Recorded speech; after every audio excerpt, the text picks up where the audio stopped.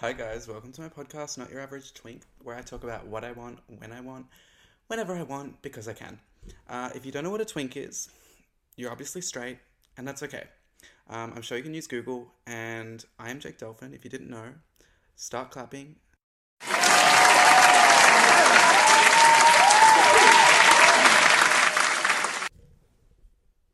Hello, I didn't say stop.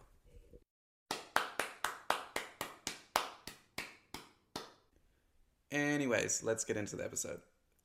Boop. Okay. Okay, hi guys. Today I am joined by Nicholas. How do you say your last name? You need to tell me because I don't want to mispronounce it. Yeah, so my last name is Yanez.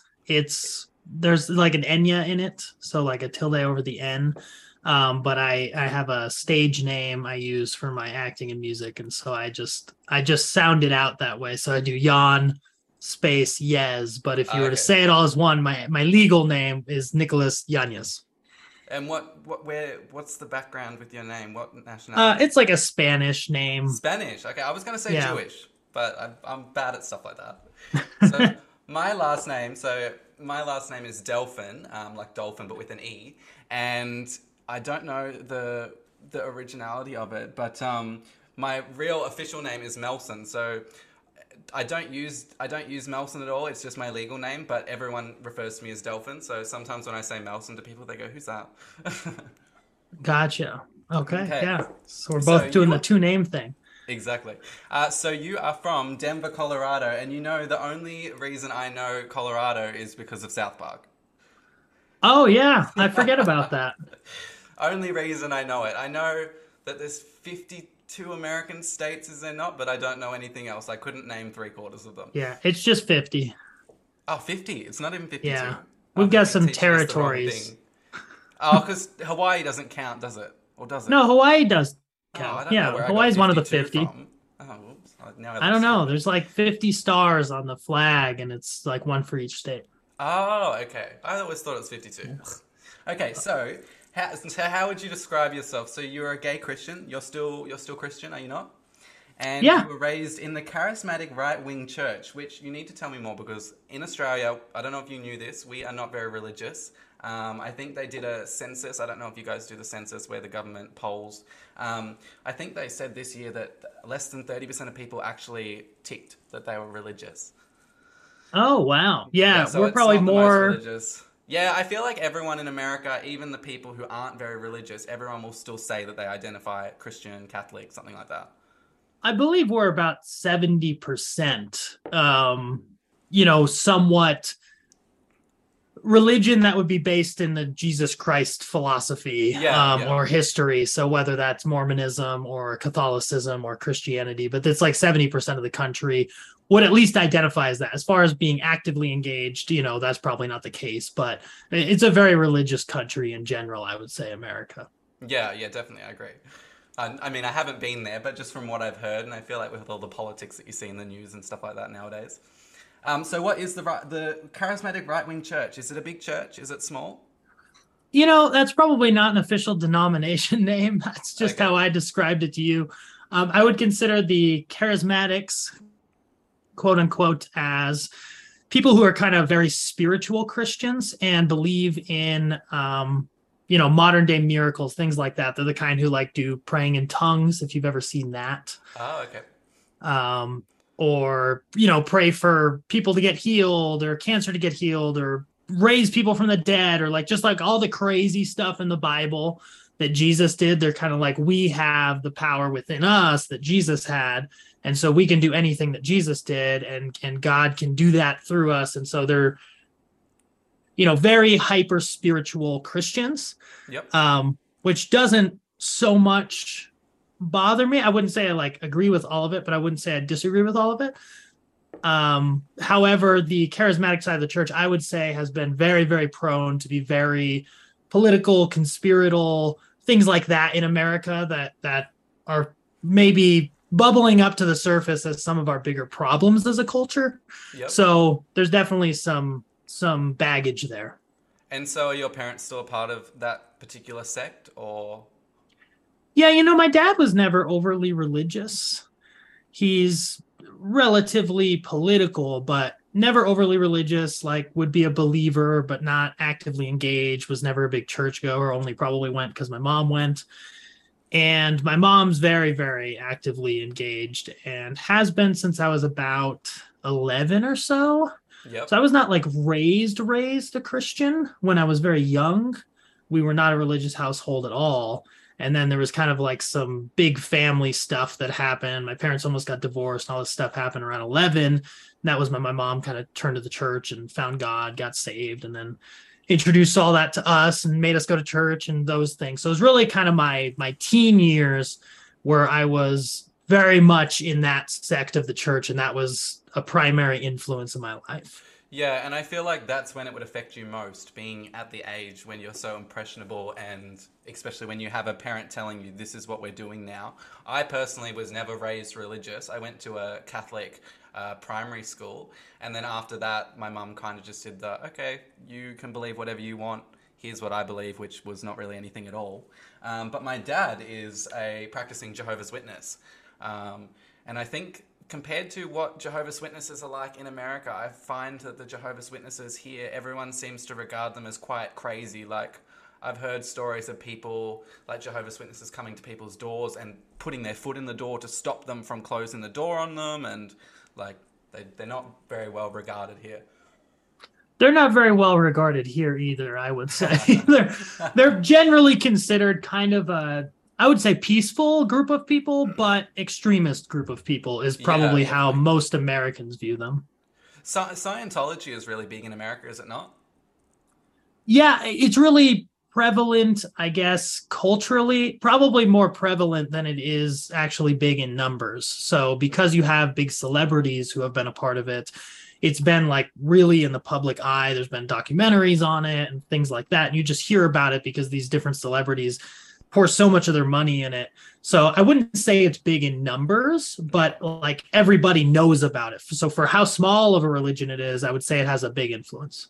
And I would say Scientology is one of the only religions that's quite unique because you can be religious alongside being a Scientologist. Yeah. Yeah. I mean, I don't know too much about Scientology, but that sounds correct to me. I really want to meet a Scientologist. I've never met one before. It's one thing that I'd... Have you ever watched, Leah Remini? That chick that was on... Yeah, she has a TV series on her leaving Scientology and them exposing all this different stuff that they've done and interviewing people, and it's quite interesting. I was watching it last night, actually. It's scary. They would hire, like... It is. Yeah, private investigators and, like, set up cameras in people's birdhouses to watch people. Like, crazy stuff. Yeah, I've watched a little bit of that series. Like when it first came out, I maybe watched 2 episodes or something. So it's been a long time since I've even really thought about Scientology for whatever reason. But, it is also a very wealthy religion. And that's something interesting about it. And, in America, money wins the day. In most of the world, money wins the day. But certainly that's probably why it's so prevalent for how small it is because it's very, very wealthy. So it can have a bigger influence than it has in numbers. Yeah, and so big in pop culture as well. Like, I know I was talking about South Park before, but like even South Park, they have episodes on Scientology, and you see it in a lot of different TV shows. Always them making fun of it, as they should. I think it's a massive scam, but Oh. So you growing up, how did you being religious affect you growing up when you were like a teenager? Because, like I said, I honestly didn't know a single person that I can think of going back to my high school years that was proper religious, where their parents were also religious. But I know there's lots of people that still go to church on Sunday and celebrate at Christmas time and that sort of thing. Yeah, so I'm from an area in Colorado called Colorado Springs more. I lived just north of Colorado Springs in a small town. But the Colorado Springs community is actually a very, very religious and conservative community, like the most so in the state. And even they have like what's called a mega church out here called New Life Church. And the pastor of New Life Church was a guy named Ted Haggard. He was super influential. He was like had meetings with the president when George Bush was the president and things. So he was very high up and like kind of ran the whole evangelical wing of the church. So that's like a denomination you've probably heard of, a very relevant one, certainly politically here now. It's a very relevant one. And So that was actually the church I attended, and he's kind of famous for having a big fall. And so he got caught doing like meth and hiring male prostitutes, and it was this huge scandal, national cable news for like a week, really big fall. And that was the church I actually attended, like in my, maybe 13 to 17 or so. It's So funny. Sorry, I feel so bad for religious people who are really devout and they've spent their whole life trying to be good people, and then they're confronted with something like that, and they have to come to the realization that, hang on, the person who I've been listening to, who's been preaching to me, is not really all they're cracked up to be. yeah, it's very interesting because then you also see everybody's reactions to that kind of thing, right? So, as far as it had a huge influence and impact on me, my beliefs, as they all do, right? There are core values. And so our core values are going to impact kind of every area of our life. And I think it had a lot of positive influences on my life and taught me a lot of positive things, but it had a lot of negative things. And of course, the sexuality being one of them, I probably had homosexual attractions from around 10, 11, like the very early stages of puberty. And because that was kind of right around the time we started to get religious. And I would say that, we weren't in a place yet as a country where it was like a normal cultural thing to be cool with gay people. It just Yep. wasn't what was happening then. And I would say, even though I wasn't from a religious household until around 11, I was still from a pretty relatively anti-gay household until I was 11. Was from a conservative family, and it was just a negative thing. It was a thing you made bad jokes about. It was a thing you spoke negatively about. It's always been a thing you don't want your kid to be, Yeah, and and that's something annoying that I find lots of gay people my age. It's very much oh, we have it so hard. People love to complain. And I look back at, obviously I'm young, but I look back at people who had to come out like 10 years before I came out or something like that.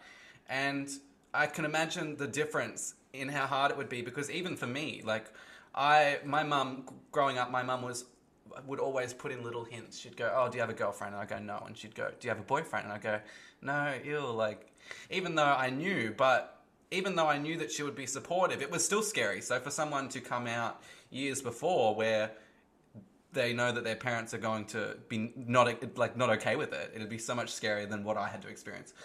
And mine was bad enough.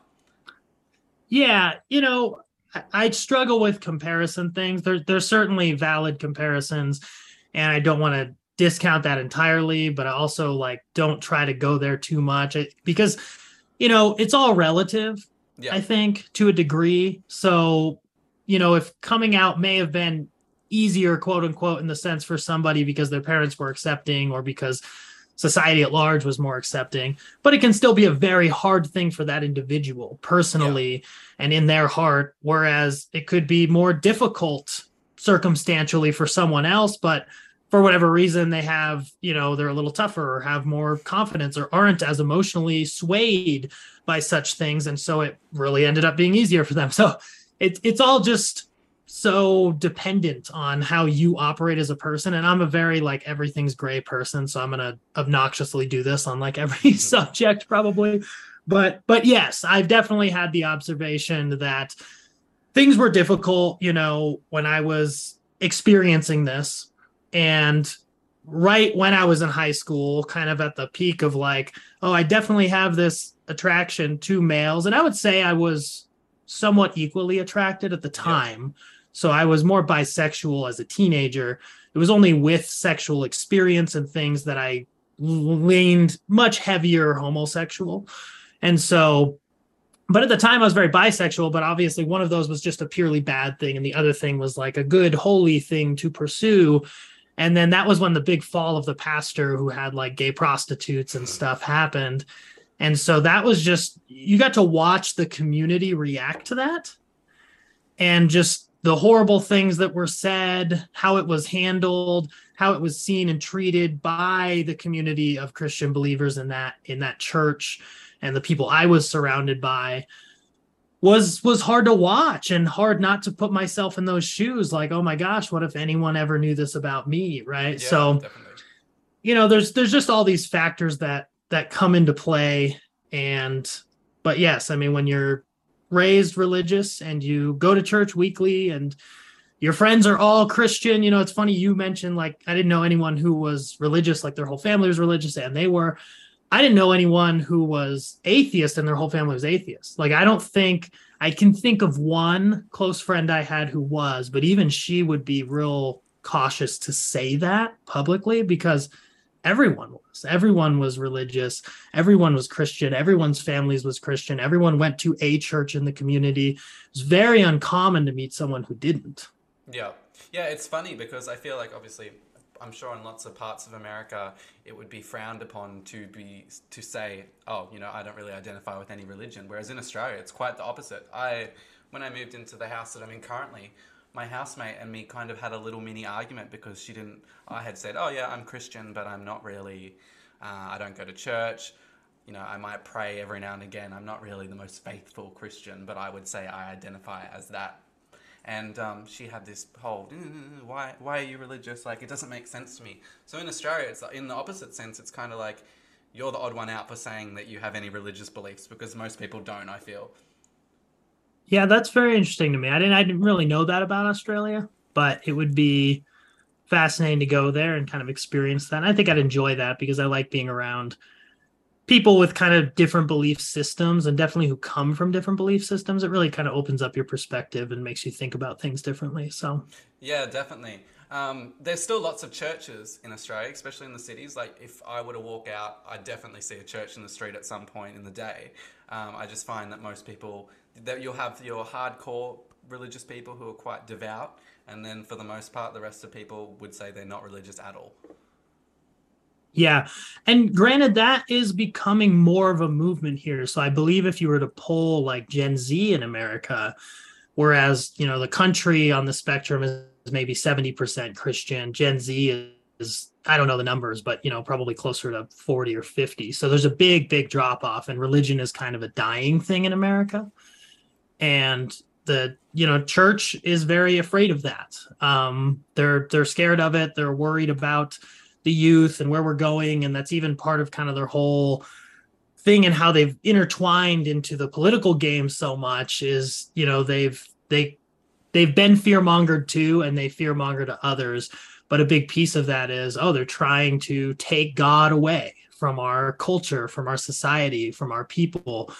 And they kind of think everything's this like big evil outward agenda from the devil. Yeah, And that's being implemented through, whatever policy or politicians or movements that they disagree with. yeah, When really, I think it's kind of what you were saying. I think now, like in my generation, even, and certainly in the ones ahead, like the Gen X and the boomers, I think if they were Christians, but they were not practicing, they would still say they're Christians. All the like Gen Z people I know, who, if I have a conversation with them, they would ultimately be like, well, I do believe in God and I do kind of believe some of the things I learned as a kid or whatever, but I don't engage in it at all. I don't attend church. I don't follow any of the rules, whatever you want to call it. And so I don't consider myself one. They would kind of be like, because I'm not engaged, because I'm not an active believer, I am not one at all. Whereas the older people who are maybe not active, not going to church, not, doing anything morally that they're supposed to according to their religion, they would still be like, oh, but I'm a Christian. yeah. So, I think it's funny too because in America, religion is quite tied to politics, whereas we don't really have that in Australia either. I think there's definitely a divide between, so we have liberals, which is basically the more conservative side. I think they're kind of swapped compared to in America. And then we have Labor, the two major parties who are more uh, like democratic. Yeah, I'm trying to think of how it's different in America. But people, especially younger people my age, would regard the Liberal Party as one where the people who are voting Liberal are more conservative and they're more likely to be religious and they're more likely to have old fashioned values, which I don't necessarily see as the case. I think it's just a stereotype that people give because younger people love to shit on the right leaning side. Whereas you see in America where lots of Republicans are also conservative Republicans. So big difference compared to here. Yeah, so here it's funny to hear you use the term liberal as a more conservative thing because here you've got your conservatives and your liberals, and that is the massive big divide, and a lot of people think we're in an era of more kind of political division than ever before. I don't know if I'd go that far. We've obviously had a civil war in this country before and such things, but I would say it's one of the more politically partisan times in our history. And you've basically got, your Democrat and Republican Party, and your Republican would be associated with conservative, your Democrat with liberal, or progressive is another term sometimes used. I don't know if you guys use that term at all for the more. Yeah, so our progressive party is called the Greens. I would say they'd be the most progressive. I think we also have socialists as well, but they're not very big. But the Greens are quite focused on the environment and maybe specific legislation and stuff like that has to do with Indigenous Australians. I think they're more worried about that sort of thing. But me personally, I find the Greens party to be quite fanatical, just in the way that they say that they're going to do things. Oh, we need to eradicate this by this year. But it's like, where are you getting the money to do that? I guess that's politics, but younger people love to vote for the Greens because it's considered progressive. But I voted, I think I put them second on my list. We vote differently to you. Explain your voting system to me. I think it's quite different to ours. Yeah, do you guys have like a ranked voting system out there? Yeah, so we have it might be, the numbers might be wrong, but I think we have from roughly 1 to 7 of the parties, and we put it in order of most to least, rather than just, I'm voting Republican or I'm voting Democrat. Yeah, you're making me a little envious here. That's a beautiful system that I would really advocate for out here. Yeah, we have a pretty hardcore two-party stronghold on the political game out here, and those parties are getting more partisan. And so it's what's led to the divisiveness and the kind of hostile political culture now, is you've got two parties, no other party can really break into that, and then you just vote for one or the other. And one of the issues is, so our states do things differently, but in a lot of states, like so you register under one party or the other, right? You register Republican, you register Democrat, or you can register independent. But a lot of states, we have primaries where, the candidates who are going to end up running for the actual positions in office all face each other within the party and then win.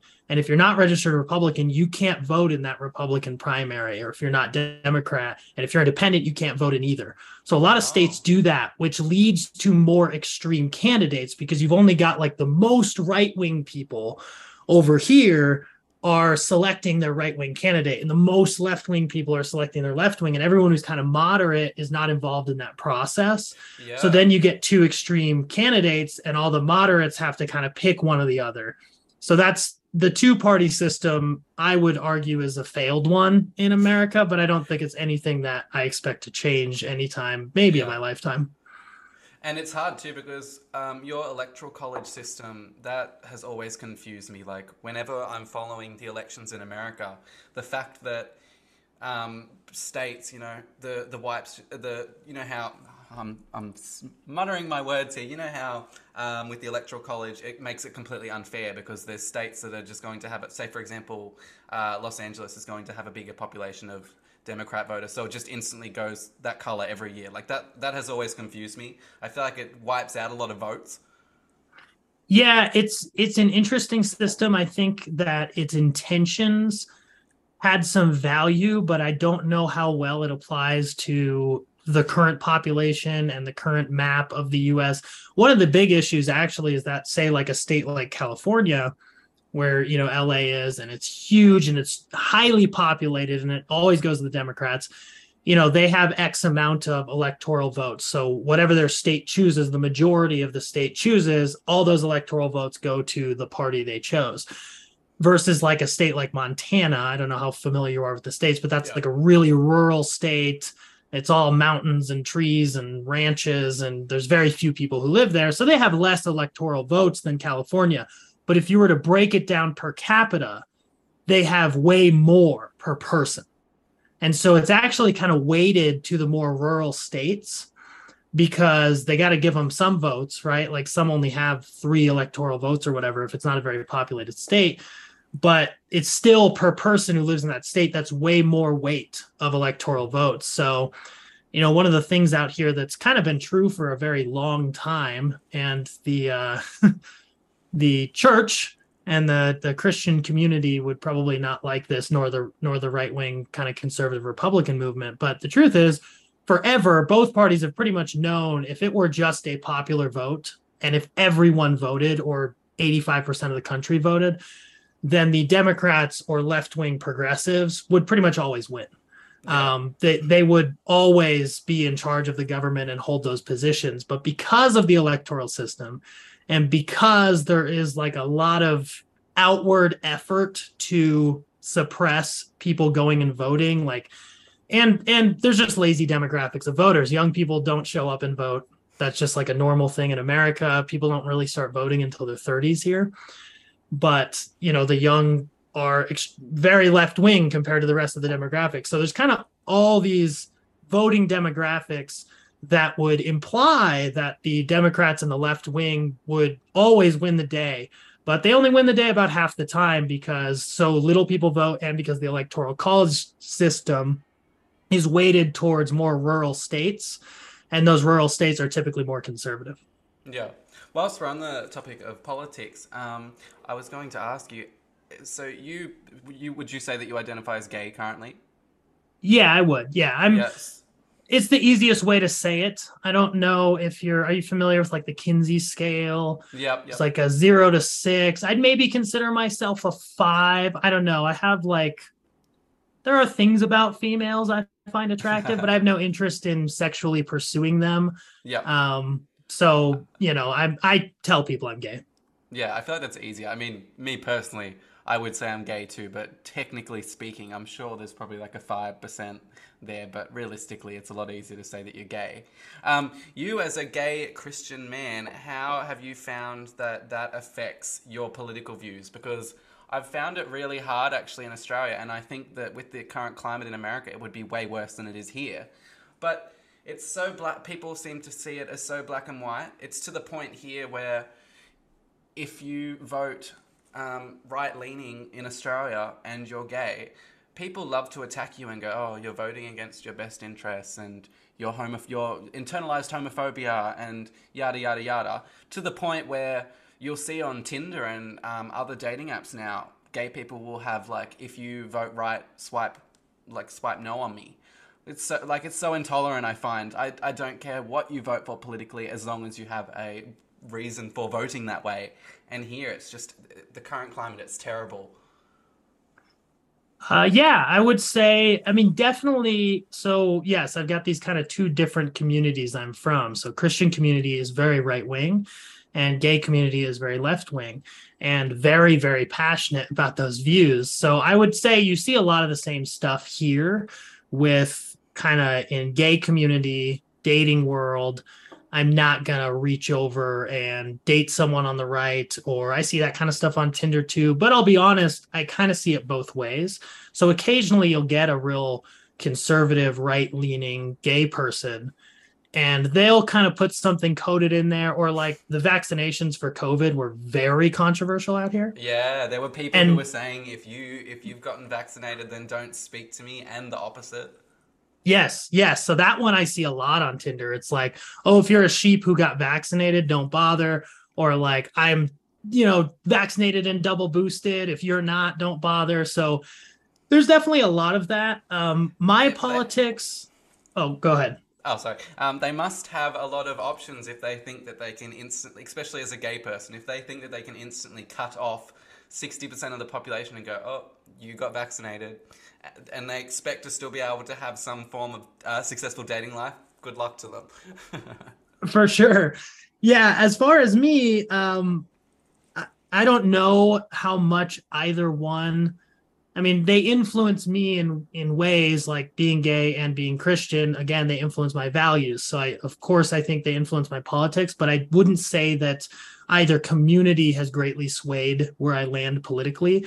I was definitely more right wing when I was young. I would say pretty far right wing when I was young. and always voted for the right-wing Republican Party out here. And now I would describe myself as a left-leaning moderate, mostly because I find a lot of problems with both the leadership and the culture and the platforms, the messaging, really everything about both political parties out here. I think has a lot of problems, has a lot of corruption, and a lot of their messaging and their verbiage is just a disaster. We need rebranding at the very least for both parties, but the right wing movement out here, I think, has gotten really, I don't know, dangerous might be a dramatic word, but I do feel that way. And I feel they are pushing towards things that are going to lead to maybe violence, maybe off in the future at some point could develop kind of a civil war mentality. I've heard a lot of right wing people talk about that kind of stuff, talk about how they're ready to take their guns in the streets as soon as Trump gives them the word and all these things. So, I can't resonate with the right wing anymore. I think that they definitely had a place at the table as far as ideas, because that kind of stuff you're talking about of like, oh, if you're gay and you vote right, you're voting against your own interests. Or that there is this kind of like, I don't know how to describe it from the left wing, but they've become almost as judgmental as the right wing, more conservative people, how I used to see them. I used to see conservative people as like, they're the more logical people, but they're kind of meaner. They're less accepting. They're more judgmental. They're more, you have to be like me to be accepted by me. Yeah. And that was kind of always the flaw in the right wing. Now it's almost like swap. The right wing to me has not become the party of logic or the culture of logic. They're actually very emotionally swayed by everything. So it's like, oh, this makes me angry, so I'm just going to believe it, or this. So they're susceptible to things like fear mongering or things like conspiracies, or like the vaccine is like the mark of the beast, or just like stuff like that there's not really, it's all like emotion based. There's nothing like, no information or logic to it. Yeah. But the left wing has become like this weird judgmental place of like, you have to agree with me on everything, or you have to speak the way I speak, or use the right words and say it the right way, or you can't be part of what we've got going here. And there's definitely a lot of that in the kind of gay culture. So that has never resonated with me, and I don't like it. So as far as for me dating, I've been unable, like if you're a political extremist on either side, it's just not going to work. Yeah. And I have encountered it on both sides. I've started kind of seeing people who were extreme right or extreme left, and I hate to be the person who's like, oh, your politics are making it so I can't date you. But it's really more like your values and your personality are making it so I can't date you, because it's almost like the way your mind works. Like you can't come to a like logical place. You're so like emotionally attached to these ideas in these political parties that it's controlling your life and and what you think about every topic. Like in America, everything's become political. Yeah. And it's fascinating. They've even got like polling on it, like even movies. It'll be like, oh, if you're a left-leaning voter, you think this movie was good. And if you're a right-wing voter, you don't. Like everything is politically polarized here on every subject. It's crazy. Yeah, it's funny because I prefer to surround myself with people who disagree with me on things and actually have different sets of opinions than me, because I find that I, for one, am a very argumentative person in a good way. And so I find that I love to have like disagreements with people, and I've always found that I've dated people who either don't really know much about my set of values, or they're quite the opposite. Whereas I feel like nowadays people just love to surround themselves in friendship groups and in relationships. People like to surround themselves with people who affirm everything they think. Even they don't need to even know much about it. They just like, go, this is my opinion. Believe me, tell me I'm right, and then they like that, which I think is completely ridiculous. I feel like it's a turn off for me when I'm going on a date with someone and they just keep agreeing with me on everything. I'm like, no, tell me I'm wrong. Yeah, I somewhat agree with that. So I am, like you, have always been considered kind of a debater, argumentative, whatever. I've played the devil's advocate a lot of times. Yeah. Someone's trying to make a point and I'm just trying to give a different perspective. I mean, a lot of times when I'm conversing with people, I'm after why they believe that, not so much what they believe. But there's also a line. And so it's kind of like, I don't know, maybe it's just because things have gotten so divisive here in our culture, but there's definitely a line for me where I'm like, I can still be around this person or be respectful to this person, kind to this person. And I strive to be those things to all people. And that a lot of that stuff comes from the my Christian faith side of me, right? But there's like a line where I'm like, I don't think I can be in close relationship with this person just because of how they think about the world. Yeah, like there's And definitely people who have fundamental belief systems that are that opposing of mine, where I'm to the point where I go, are we really going to get along in a long term sense if you think completely differently to me? Like, say for example, especially I could imagine it would be more prevalent in a place like America, say for example, something like guns. Now, I'm not necessarily completely opposed to guns because I understand that in America, the culture surrounding guns is completely different. But in the same sense, would I be able to date someone who was like a gun toting, like they had a collection of guns and they went out shooting animals all the time? Probably not. yeah, that's a good I would tend to agree with that. Yeah, guns is a little different. Like someone owning a gun here is not bothersome to me or concerning to me because so many people here own guns. It's a very normal thing. But yes, if you're like it's like a hobby of yours, you're really into guns and you got to take them out and shoot just to enjoy it. It's not something that it just doesn't resonate with me and I wouldn't get it and it would feel like a really far kind of cultural gap. And so there are just those gaps, like you're saying, these kind of core values or fundamental ideas that have to somewhat be in sync. And then there's kind of all this other stuff that I'm okay with disagreeing on, or it's even interesting, or I sometimes I can even value like why you think that. Like a really controversial one, of course, is abortion. Yep. And can I ask real quick, what is that in Australia? Is that as highly contested as it is here? Is it what are the laws around it? Like I don't know much about it there. So it's funny you should say that because when the whole Roe vs. Wade thing got overturned in America not long ago, people were actually in the streets protesting in Australia. And I was really confused by it. I actually went on a bit of a rant to one of my friends because I was saying abortion in Australia is legal in, I'm pretty sure, all states. There might be some legislation that people don't like, but for the most part, abortion is legal. And we have access, realistically, I think there's less of a, and this will be a controversial opinion, but there's less of a reason to need an abortion in Australia because, we have public health care. You can get, if you need something, you can get it for free. If you go to like health clinics in the city, they'll have buckets of condoms available for people to use. And I've seen that in lots of places. So fine, there's still certain circumstances where you might end up needing an abortion, but I think you should need an abortion. You should be less likely to need one here because we have good healthcare.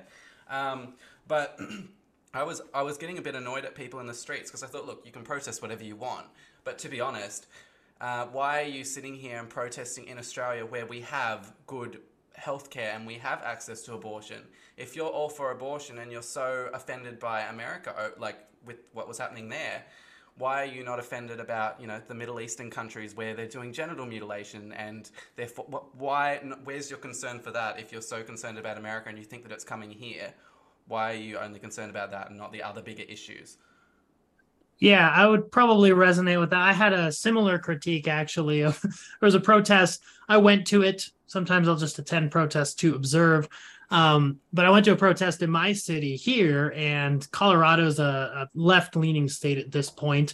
And so really when Roe v. Wade got overturned, it really left the states in charge of their state laws on this subject. And Yeah, and that was something that most people didn't understand, I felt. I thought people seemed to be of the opinion that, oh, that means that we're just banning abortion, which was not the case, as I read up on. right. It wasn't, yeah, it's not a ban. It's just not a legal protection where it has to be legal now in every state. So it really kind of divvied it to the states. And in Colorado, it's going to be legal for any foreseeable future. So we're protesting in our city, and our city politicians were like speaking at this thing. And I'm just thinking, are, what is the purpose of this? And I guess, making your voice heard, that's fine, I suppose. I don't have a problem with that, right? But it just didn't seem like it served a great purpose to have protests here where nothing was changing. Like Yeah, literally exactly. nothing was changing. Yeah, But where I was going with this was that's a topic where I can kind of see the value in either view. And so while it's a very huge, hotly debated one, and a lot of people, I won't even associate with someone who's pro-choice or pro-life or whatever. I can kind of see it because I think you're pro-life people who genuinely think like, oh, this is about protecting human lives. Well, that's a yeah. pretty good value to have, right? That's what I And was gonna say.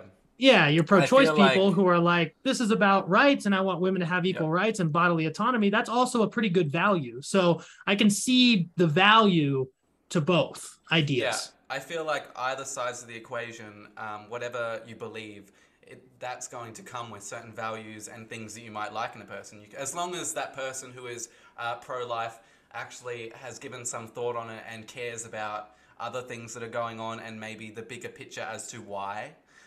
There, say for example, I know I was reading a statistic a while ago. I think something like more black babies in America are aborted every year than black babies that are born. And so, say for example, fine, it's easy to sit there and say that that's bad and ban abortion, but really you need to think about the issues behind that and why it is like that. And say, for example, black families, not lots of them not having dads and stuff like that, something like 70%. You need to look at the other issues as to why that's being caused, rather than just going, oh, flat either abortion or no abortion. Look at the nuance in between. Right. And I think that in America with the abortion issue, one of the biggest kind of problems with the pro-life movement is that they don't really want to take any measures that actually prevent abortion. One, like what you were talking about with healthcare, access to contraceptives and birth control, like they're trying to morally police more than they're trying to save lives, or at least that's the impression they're giving off to the majority of the country.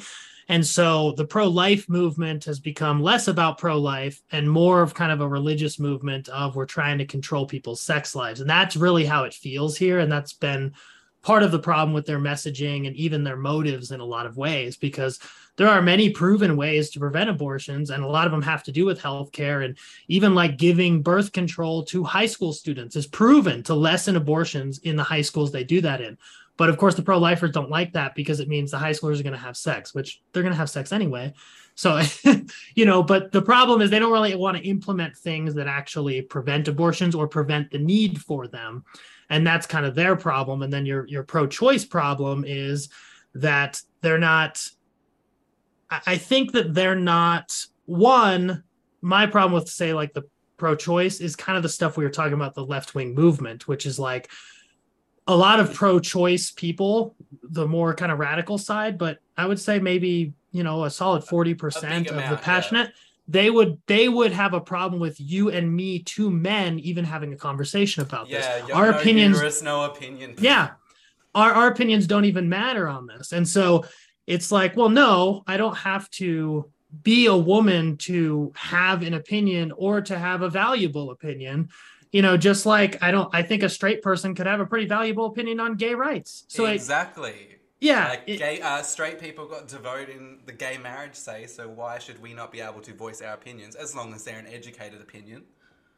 yeah, for sure. So I see problems with both sides. And again, I'm somewhat of a moderate on this issue. I'm kind of the end of the day, a pro-choice, but in great moderation person, because I'm kind of, my value would more be pro-life, but I kind of understand the need societally on the big picture. And frankly, I do see a difference, and this would be very controversial with a lot of my Christian crowd. And I did not used to feel this way, but ultimately when I examined it in my heart, I was, I have a child. So Yep. I've been through this process of her being in the womb and watching her grow and be born and all of that.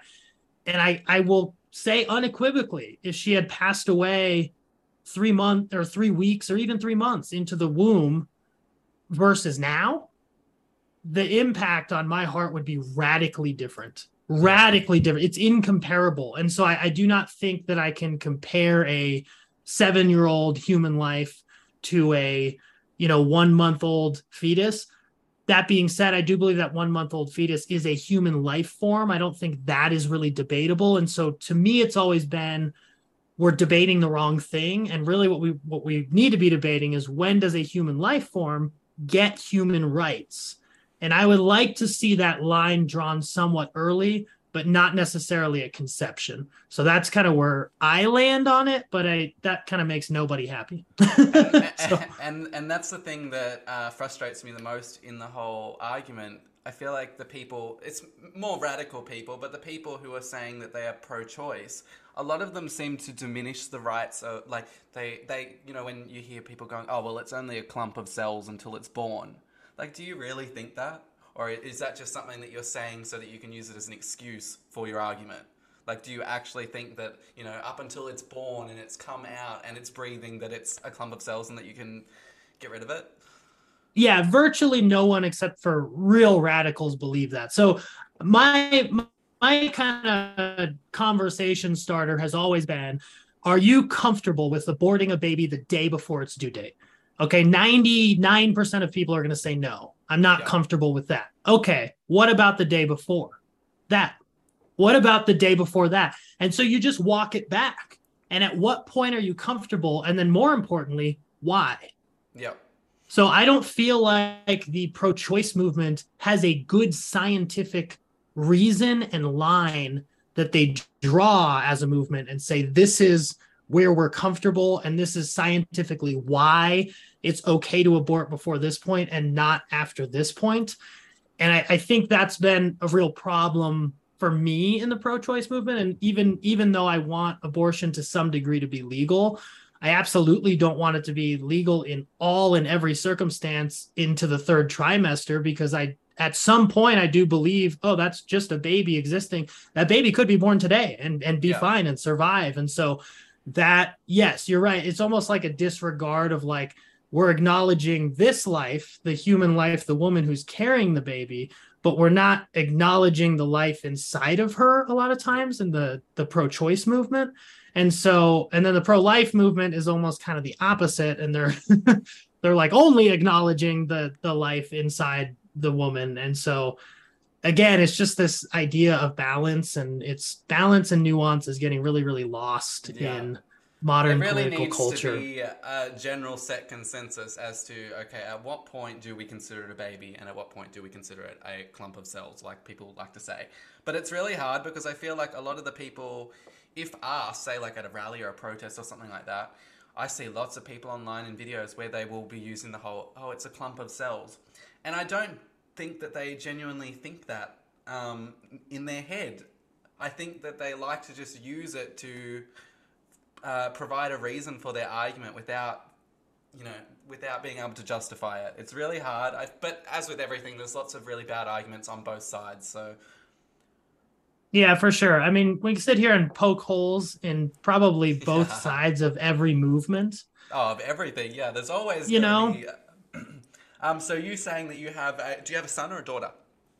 I have a daughter, and she is 7.5, as she Seven would and a tell half. you. Okay. Yeah. I used to work in childcare, so I'm currently studying to be a teacher. So I do like kids, but I feel like 7 is a good age. A little bit lower than that, and I would say get it away from me. Uh, I could not ever work in childcare again. It was so stressful. But so how old were you when you had her? Well, you didn't So I birth her, was, but yeah, 24 when she was born. and would you say that you having a kid? Because I don't know if you would determine. Would you define 24 as quite young to have a kid in America, or is that pretty standard? Relatively, definitely used to be more standard. I'd say in my generation, a lot of my peers have had kids just in the last 2 to 3 years. That's been more standard, is for people to wait till around 30. So, I mean, at least in my group, I was pretty young, but it's not like a crazy young age to have a kid. It's not like 18, 19. That would be like very young. But in my circles, I was pretty much the only kid at my age with a only adult at my age with Yeah. a kid. Yeah, it's funny because I actually have a lot of friends currently, or ex-friends who are, 22, 23, and they're having their second kid. And I look at it and I go, oh my God, like, I mean, for some people that's what they want to do, but I think a lot of the people who do have kids at the age that I am currently, at least in Australia, a lot of them seem to be so rushed into it and go, oh, I need to have a kid now, and then I need to have a second kid and a third kid because now that I've had one, they need to all be roughly the same age so that they get along. And then you find that because, especially in Australia, with our system, our government system being so good, like if you have kids, you can technically live on the wage that the government gives you when you have children if you're unemployed. So you find, especially in a lot of poorer areas, especially where I'm from, there will be people who will be having multiple kids. I think partially because they know that it's an easy life for them and they never have to work again, which is sad. You see a lot of mistreatment of kids, especially in my area. So I've always lived in London Road. It's an iconic Wodonga street. It's very feral. I don't know if you use the word feral, do you? Like Nope. crazy? No, you don't use feral. I've noticed there's lots of things when I've been talking to people from other countries. They go, "What does that word mean?" And I'm like, "Oh, I didn't realize that we only use that in Australia." Like redneck sort of similar Okay. vibe, yeah. But there were lots who would be selling and dealing drugs, and then they would keep having children, and the kids would get neglected, and they would just keep having babies so that they could afford to keep up with their lifestyle. But so at what point after having your child, what's her name? Her name is Username? Laika. Leica. Yeah. At what point after having Leica did you actually think to yourself, I really need to get out of this relationship and leave and come out, in a sense? Yeah, so I would say her being born is a huge catalyst for that. Yep. It's often said that having children changes you, and I would say that's true, and it is in some kind of abstract way. It's not necessarily easy to describe or quantifiable, but it does change you, and it just changes the way you feel about things and the way your heart works and the way your brain works. And so I, had obviously this attraction. I got married pretty young at 21, and she was only 18. And we felt like God told us to get married. Like we didn't even date that long. We were actually just friends, and then felt like God said, you guys are going to get married. So then we did get married. And once we had just something awoken in me of like, I can't keep this up. And it was really the first time in my life that I had the thought, and this sounds very dumb. I consider myself somewhat intellectual, but it was the first time I ever had the thought like, oh, maybe I'm gay. Maybe that's the problem here. Right. So it was kind of always just this like bad thing I had about me, this homosexual attraction. And it was like my cross to bear, quote unquote. So that's kind of a phrase in Christianity, is everyone has their cross to bear. Yep. Everyone has their struggle, right? So that was kind of mine up until this point. I mean, I still felt that way, but I was kind of acknowledging like, oh, maybe I'm a gay person, and that's the cross to bear. It's not just this weird perverted attraction I have. It's actual like a sexual orientation that's inherent in me in some Yep. way. And so I told a close friend a couple years after she was born. So really struggled with it internally. And I would seek some prayer or counseling, but only in an exclusively anonymous way. So I would never go to a church leader I knew personally. I would always go to someone I didn't and just kind of talk about the attraction, or if I, was consuming gay porn or anything like that. Like I would just kind of ask for prayer or counseling or things around that. But then I told a close friend. I actually told two friends. This is kind of a funny, never ending inside joke still to us, but I worked with people, and I worked in Christian organizations. So I worked at a Christian missionary training facility for 7 years. And you literally signed a contract there saying you wouldn't be gay to work there. Oh, There's wow. all this whole morality clause to work there. But I told them one day that I have a deep, dark secret. And I even said that day, I think that me saying I have a deep, dark secret is the beginning of me saying what the deep, dark secret is, right? It's like this, it eventually lead into that. And sure enough, I ended up telling a friend. It was my only non-Christian friend that I really had. And she was the one I felt most comfortable going to for somewhat obvious reasons. And then pretty soon after that, my wife found out. I don't, I told her, but it was kind of circumstances led to her knowing something was up. And then I told her, and then really for a couple years pursued getting healed of it and turning straight, and did a lot of like counseling and kind of, um, I don't know, like prayer session things around trying to get to like the root of things and the root of that attraction and that sin, quote unquote. And I worked with different people, and some of them had more of that agenda than others. And I ended up working with this lady who really didn't have that agenda and just wanted to help and help the marriage and us as individuals in any way. And so she was, really instrumental in me kind of coming to terms with it. What was Not your wife's because reaction? um it was mixed. I hate to speak for people, so I won't speak too much to what her reaction was, but there was definitely a part of her that was like, okay, this makes sense to me for certain reasons throughout the marriage. And then I think a part shock. And she was just such a kind of, I would say, somewhat idealized the idea of marriage and of, you get married, you have a kid, that's your family, that's your life. This is a huge thing in Christian culture. I think to a dangerous degree. I really don't like it about Christian culture here. We've kind of made Christianity about marriage, and it's really weird because it's not a huge theme in the Bible. But really, it's kind of like if you're a good Christian, you get married and you have kids and you live a good American life and you work that job and you get your 401k and, and so I think she really wanted that life and had this idea of like, I was like her only boyfriend ever. She always thought she was just going to have this one man in her life and have her perfect family and live this perfect Christian life. And then that all got blown up. And so I think there was like a shell shock there. And she reacted in a lot of different ways, somewhat erratically. I was an emotional wreck. I was, really suicidal for a time and would really physically abuse myself in a lot of instances and just kind of beat myself bloody sometimes. And it was a hard journey and a hard couple of years. And we really fought for it, to be honest, because I did love her. And I'm, love's a very difficult thing to quantify and figure out and define. But you know it when you're experiencing it. And I believe I can love someone who I'm not sexually attracted to. And really exactly. the issue there was that, obviously. And so it was about 2 years after I told her, and my daughter was 4 years old. And ultimately she ended up, about 2 months earlier, I kind of made a quote unquote deal with God. So I had been through all this process of trying to get healed and trying to get fixed. And I even think the ideas around that and that language is not helpful, right? But at the time, that's what I was trying to do.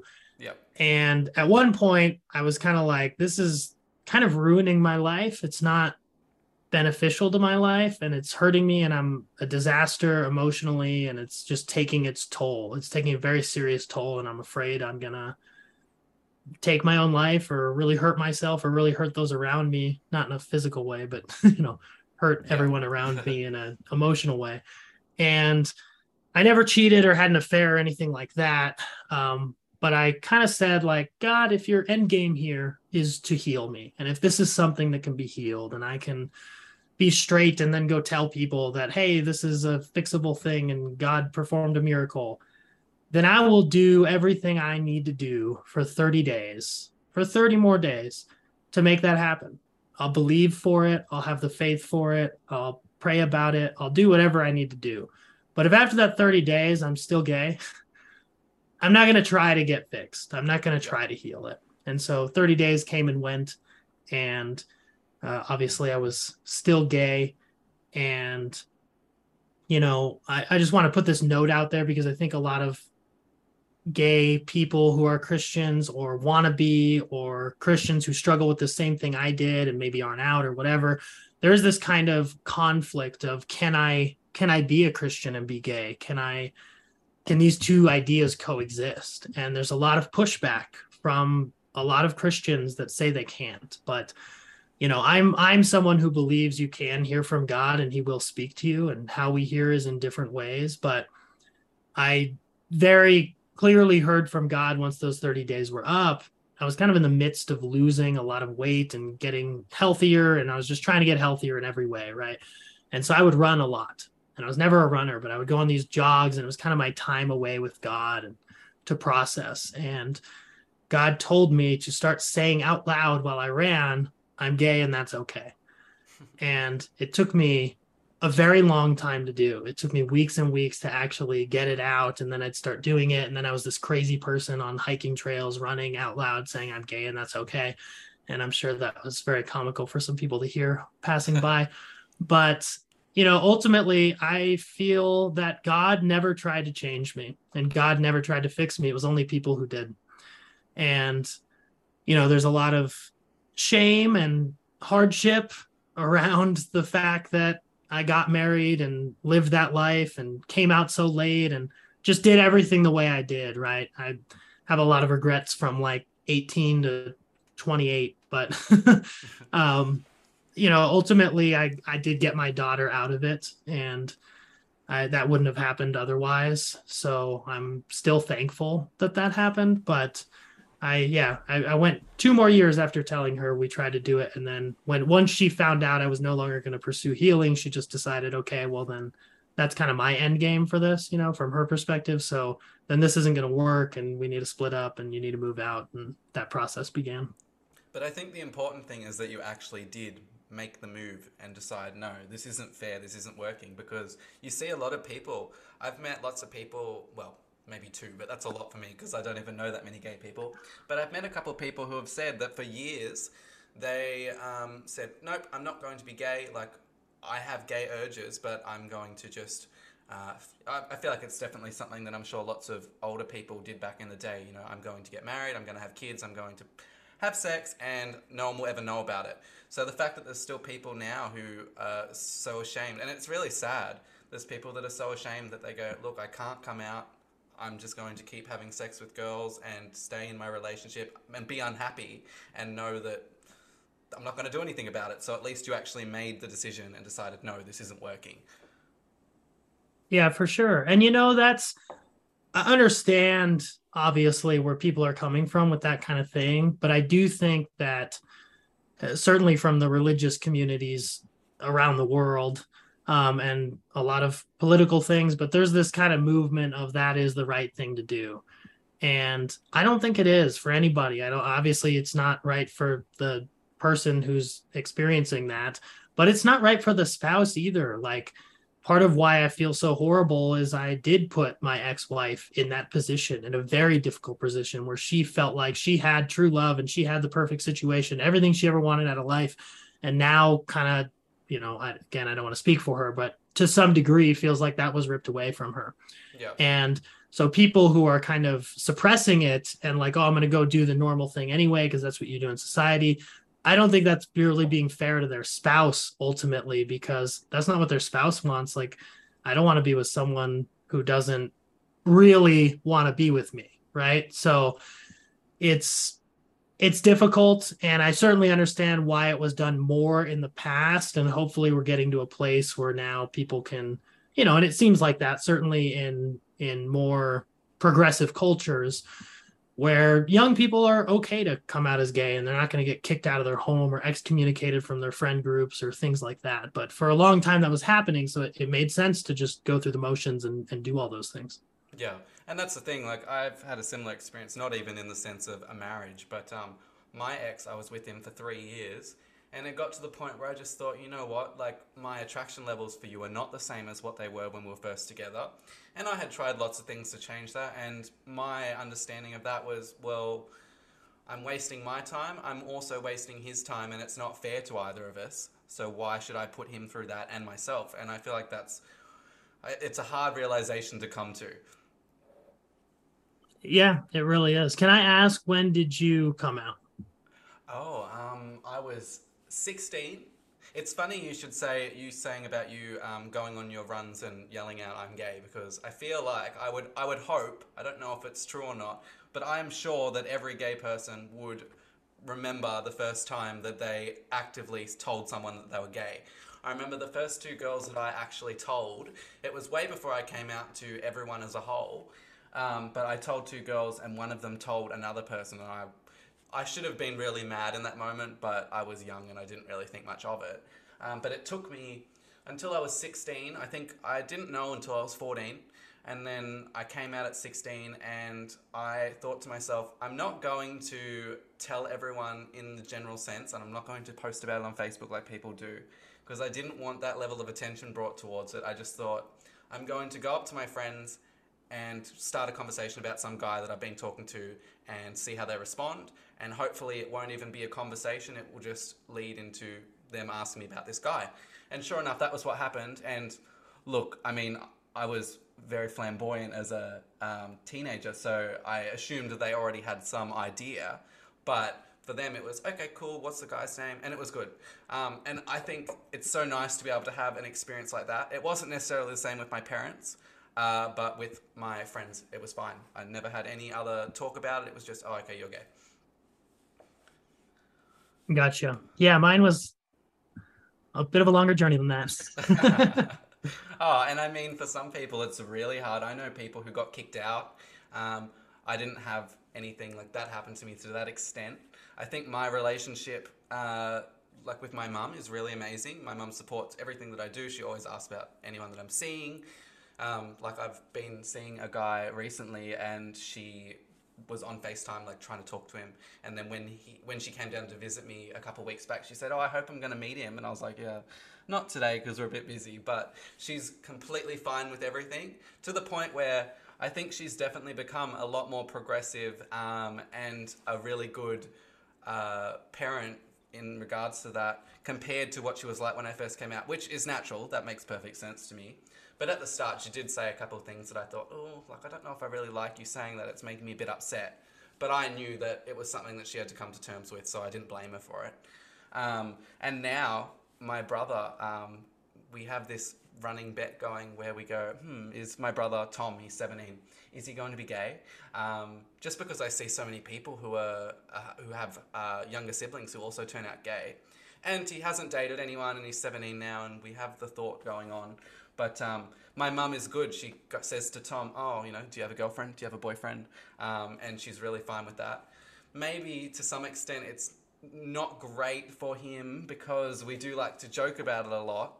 And I have told my mum before, I'm like, maybe we shouldn't be joking about that as much, because him, as, you know, obviously I'm the older gay brother and that's fine. But I think him, maybe if he were to be gay, to be the only other gay person in the family and to feel the need to not say anything because I'm gay and I'm the older brother, and what he would be thinking in regards to how my mum would react to that. Even though she's fine with me, would she be as okay with her only other son being gay? So it's a hard one. But I know people who got kicked out. My dad doesn't speak to me anymore over it. There were lots of other issues with my dad as well as that, but my dad doesn't speak to me anymore. The last time I went up to visit him, he was I could tell that he was going out of his way to say homophobic things to me to get a reaction out of me, to elicit a certain response. And I thought, I'm not doing this, so I just didn't mention it to him. And I've never told him. He knows now because he said a couple not nice things to my brother. And I guess that's another thing with my brother. I'm like, okay, he's not really actively speaking to my dad at this point, but having my dad go, oh, you know, whatever he says about me, for my brother to hear that, if he were to be gay, that would not be nice. I had, every gay kid goes through that, where they have their parents, regardless of how supportive they are, every gay kid has that situation where their parents are watching TV and they go, oh, the gays or something like that. Mm-hmm. Not necessarily even trying to be rude, but it's just the way that lots of people talk. And as a gay kid, you sit there and you go, they're not going to like that. So yeah, it's hard. We're going to have to wrap up. Okay, so did you want to tell everyone your social media or anything else before we go? Oh, sure. Yeah, you guys can follow me. I blog sometimes politically on my socials and my website. So all my socials are just I am Yanez, which is IAMYANYEZ. So at I am Yanez, you can follow me. I release music. I'm an actor. I do stuff with film, help produce films, write, as well as act in them. And then we'll be releasing some music this year as well as blogging. So follow me and connect, and always feel free to reach out. I love to message strangers about stuff. So And I'll put your username in the bio as well. I just have to work out how to upload it all because I have not uploaded anything yet. yeah, appreciate that, Jake. Yeah, it was Appreciate you really nice to having meet me. you, and I will talk to you later. Yeah, absolutely. Okay, Thanks so see ya. much. Bye. All right, bye.